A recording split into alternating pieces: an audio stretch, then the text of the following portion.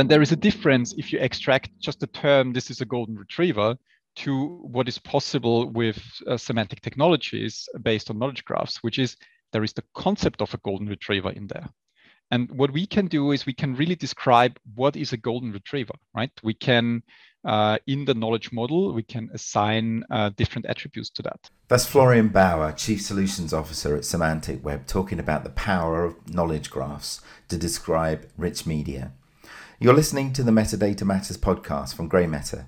In this podcast series, Grey Meta talks to people working with metadata on a daily basis to understand their perspectives and learn about best practices.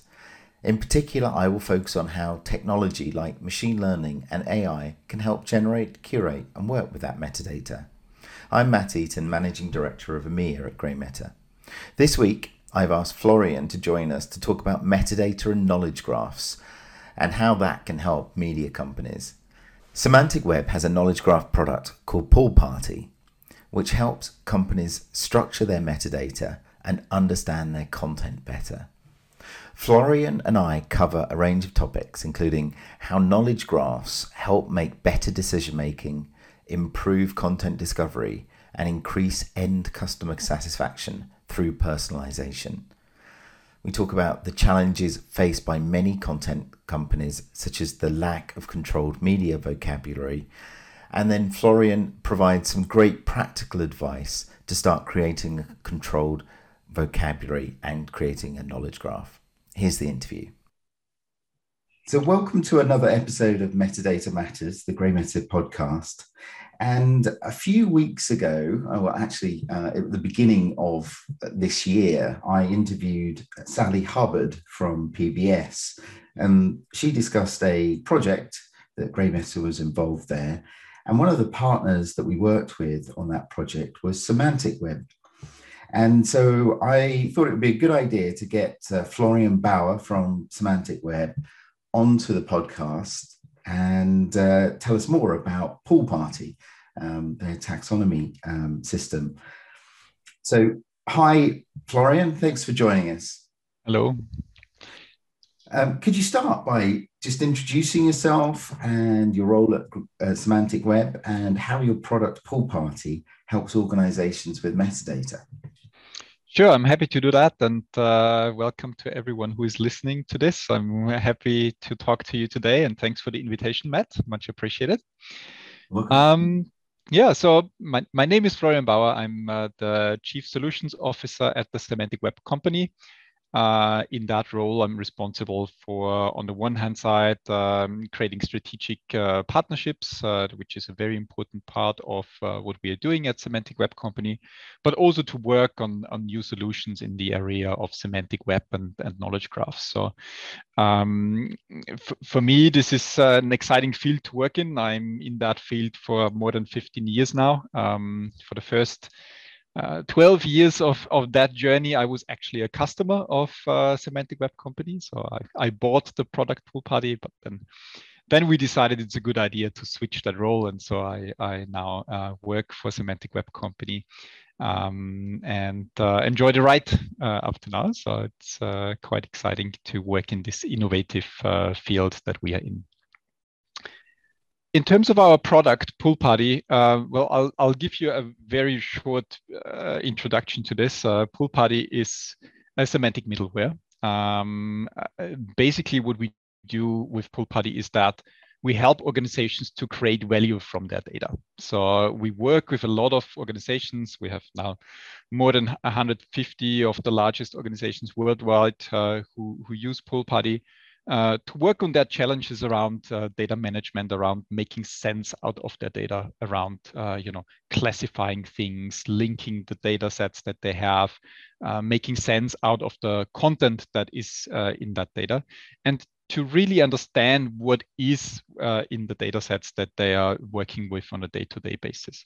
And as we all know, in companies of that size, it's not one system that they're working with. It's a lot of systems. It's very often a quite massive amount of data they deal with.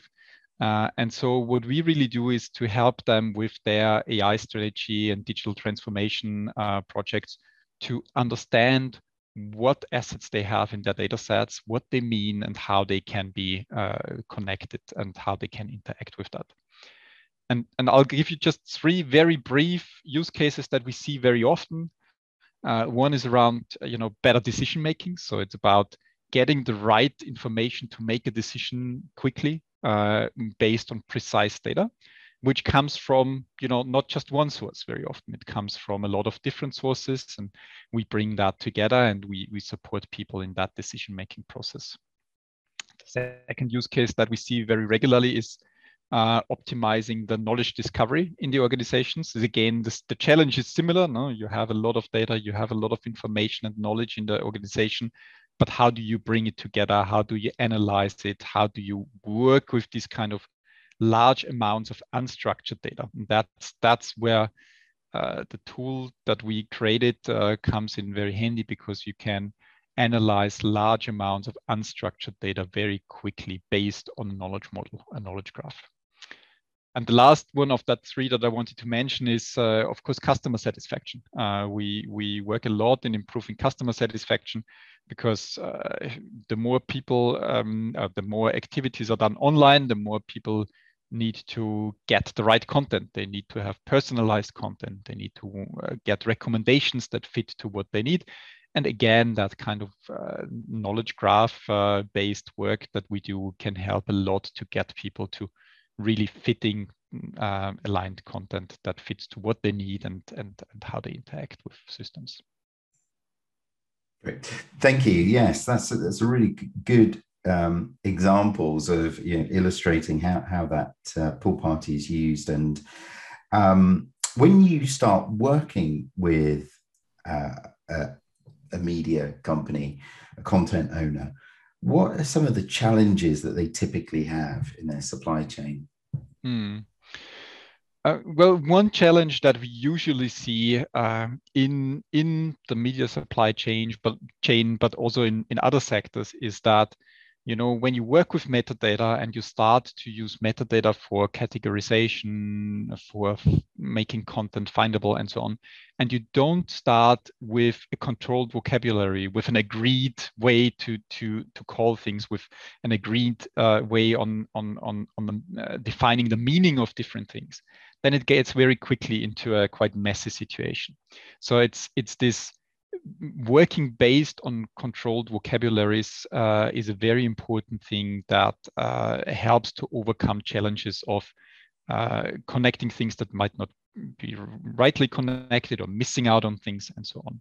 And also that whole processes that sometimes happen, which are done purely manual in terms of tagging content, for example. When I can give you maybe a quick example that comes to my mind is when you work with a media asset management system, and there are tools like yours, which are great in extracting metadata from a video, for example, and the tool extracts, well, there is a golden retriever in that shot, in that video, in that scene. Then there is a difference if you extract just the term, this is a golden retriever, to what is possible with semantic technologies based on knowledge graphs, which is there is the concept of a golden retriever in there. And what we can do is we can really describe what is a golden retriever, right? We can, in the knowledge model, we can assign different attributes to that. A golden retriever is a medium to large dog. It's really good in retrieving stuff, as the name says. Interestingly enough, that's because they have a very soft mouth. And they are very kids and family friendly, all these kind of things that you can model into a knowledge model about that concept of the golden retriever. By the way, Wikipedia says they are really good to be trained. I had a golden retriever for 15 years, and I disagree with that statement. My golden retriever was not very well trained, but he was the nicest and cutest dog ever, right? And so if you extract that concept of the golden retriever from a specific scene, you can use that information that this is a family-friendly, a kid-friendly dog and of a specific size.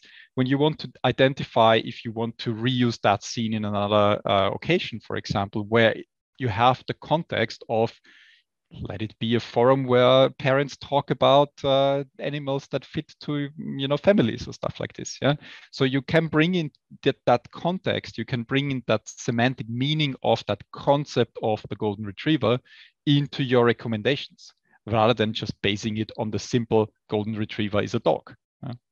And you can also create this kind of footprints around this concept, because maybe a Labrador is very similar to that. Yeah? So you could mix it up with things where a Labrador is appearing. And so there is a lot of things you can do with that kind of technology, where you really understand the meaning of a concept that is extracted as metadata in the media supply chain, rather than basing it just on words or on a very simple concept. It's very interesting. And we've talked on this podcast series about taxonomies a lot. And most people have talked about taxonomy in a restrictive sense. So, trying to restrict the understanding of an asset so that it can flow through the supply chain, and usually in relation to interoperability with different systems or different organizations and actors in the supply chain.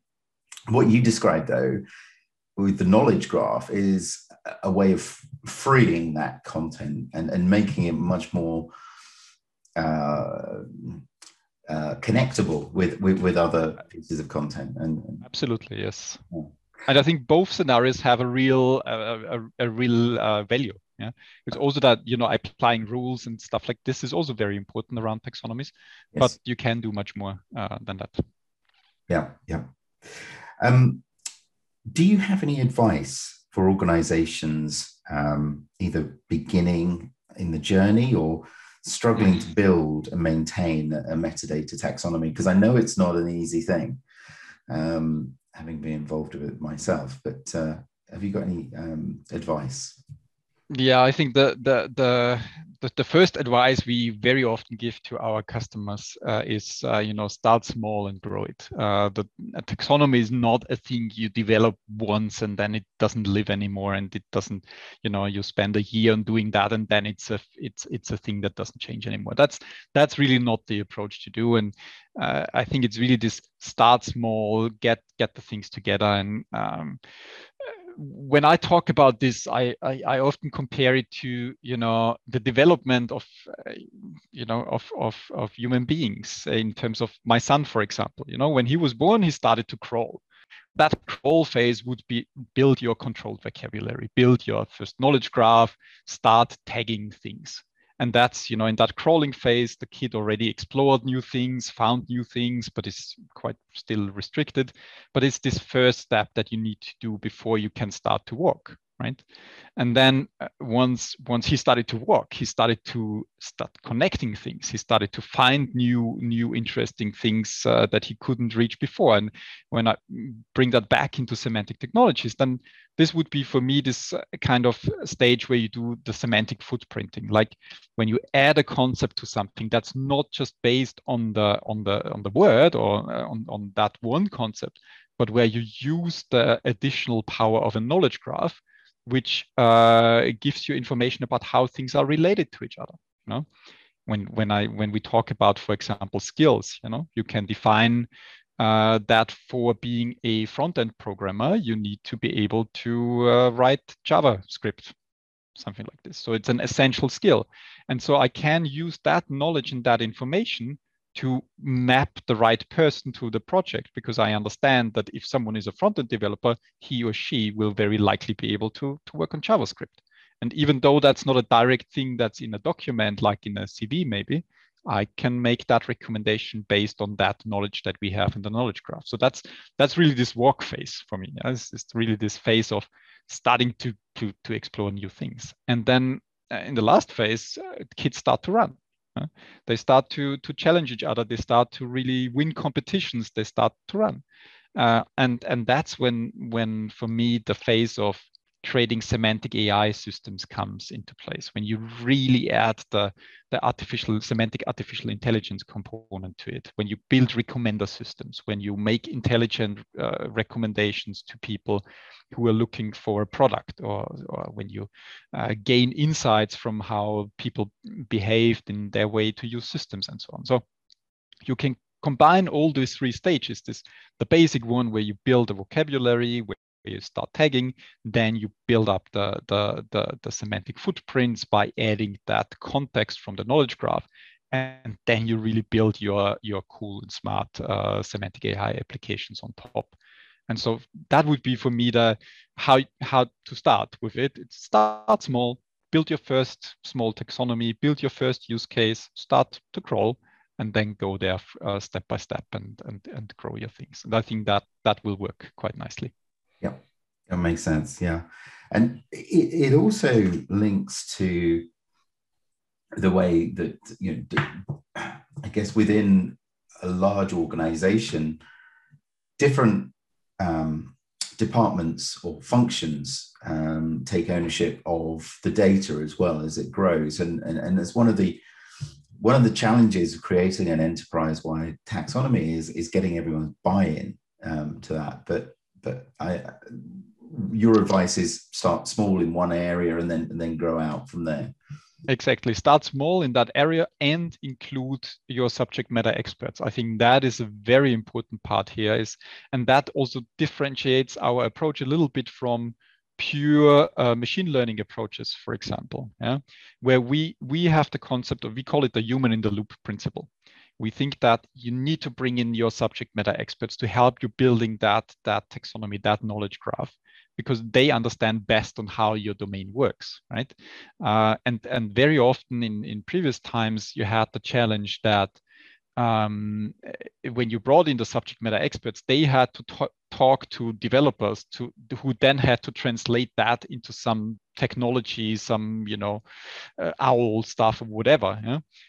And we really think that you should avoid that, and that's also why Poolparty has a very strong feature on supporting the subject matter experts to build the knowledge graph with a graphical user interface, with giving the possibility of, for example, we call that corpus analysis, where you upload a ton of your documents, and you can upload 100,000, 1 million of your documents that you have, and the system will check the taxonomy that was created and make recommendations of what's missing there based on what you have in your data. Because we can analyze that large amount of data very quickly, but we want to rely on the subject matter expert to tell us where it fits, where's the best place to fit that concept, describe it, and so on. So it's always this combination of machine and people that makes a very strong approach, I think. Yeah. Thinking about just some of the organizations that have been using your system for a while and are more sophisticated in their use of the knowledge graph. Do you find that those organizations create roles just to look after the metadata and to own that?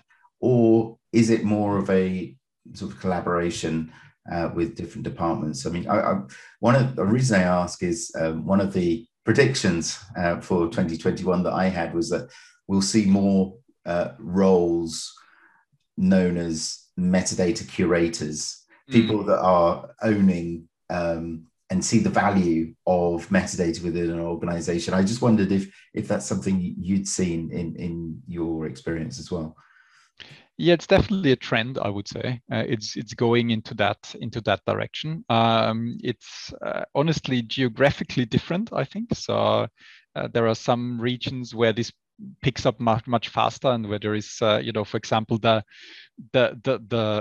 job profile of a taxonomist is something that's quite well known in some parts of the world. In other parts of the world, that's still a very new concept that you need to explain why it makes sense to have that kind of a job role.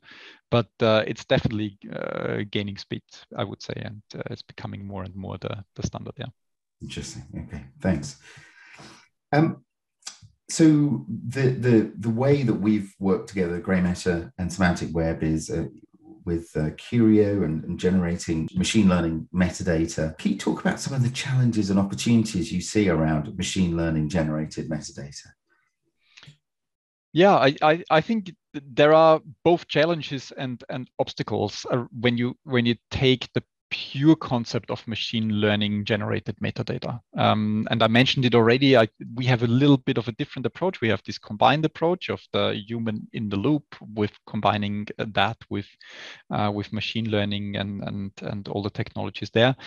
I think the challenges you have with the pure machine learning generated metadata is it very often creates kind of a black box. It creates something that's not very well explainable on how that happened, what happened there, how it was generated. And we see really more and more organizations talking about this responsible AI, explainable AI, all these concepts around we have to understand why something happened, and we can't rely on this pure black box machine learning approach.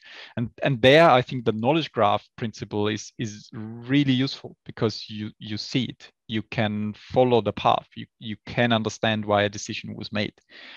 But it still benefits from the machine learning approach, because in the best way, these two things interact with each other. And this is a constant learning circle that happens between the knowledge graph development and the machine learning that provides input to that. So there is a huge opportunity there.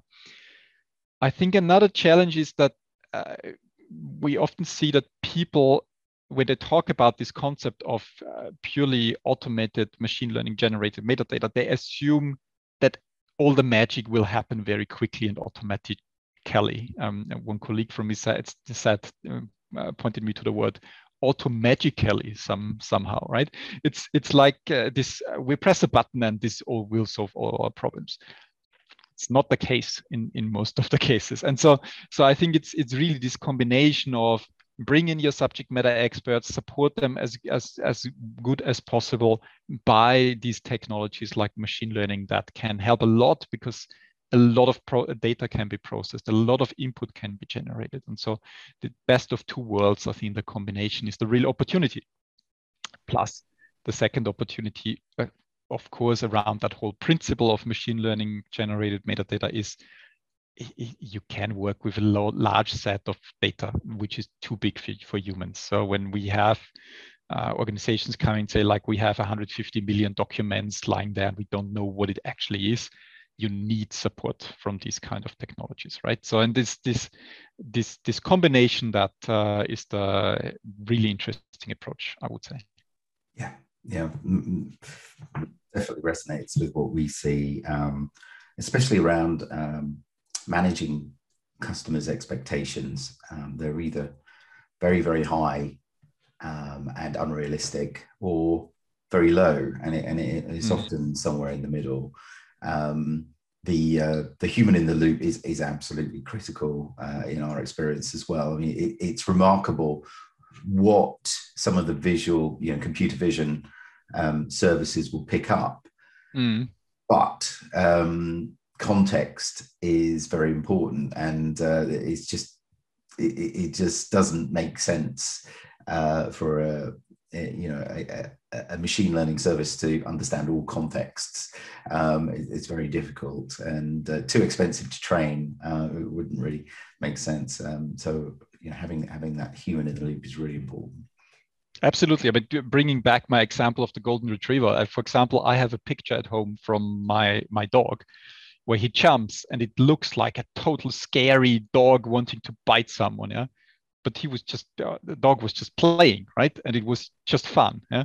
But if you do pure automated processing here, it would probably come across as this is a very dangerous thing. Yeah. But if you look at it and well, it's a golden retriever, so it can't really be dangerous. So it's bringing that context in, definitely. Yeah. No, that's good. That's a great example, actually. I love that example. Yes. So I know that Semantic Web have a white paper that will be published shortly. Can you tell us a bit about what's going to be in it without giving too much away?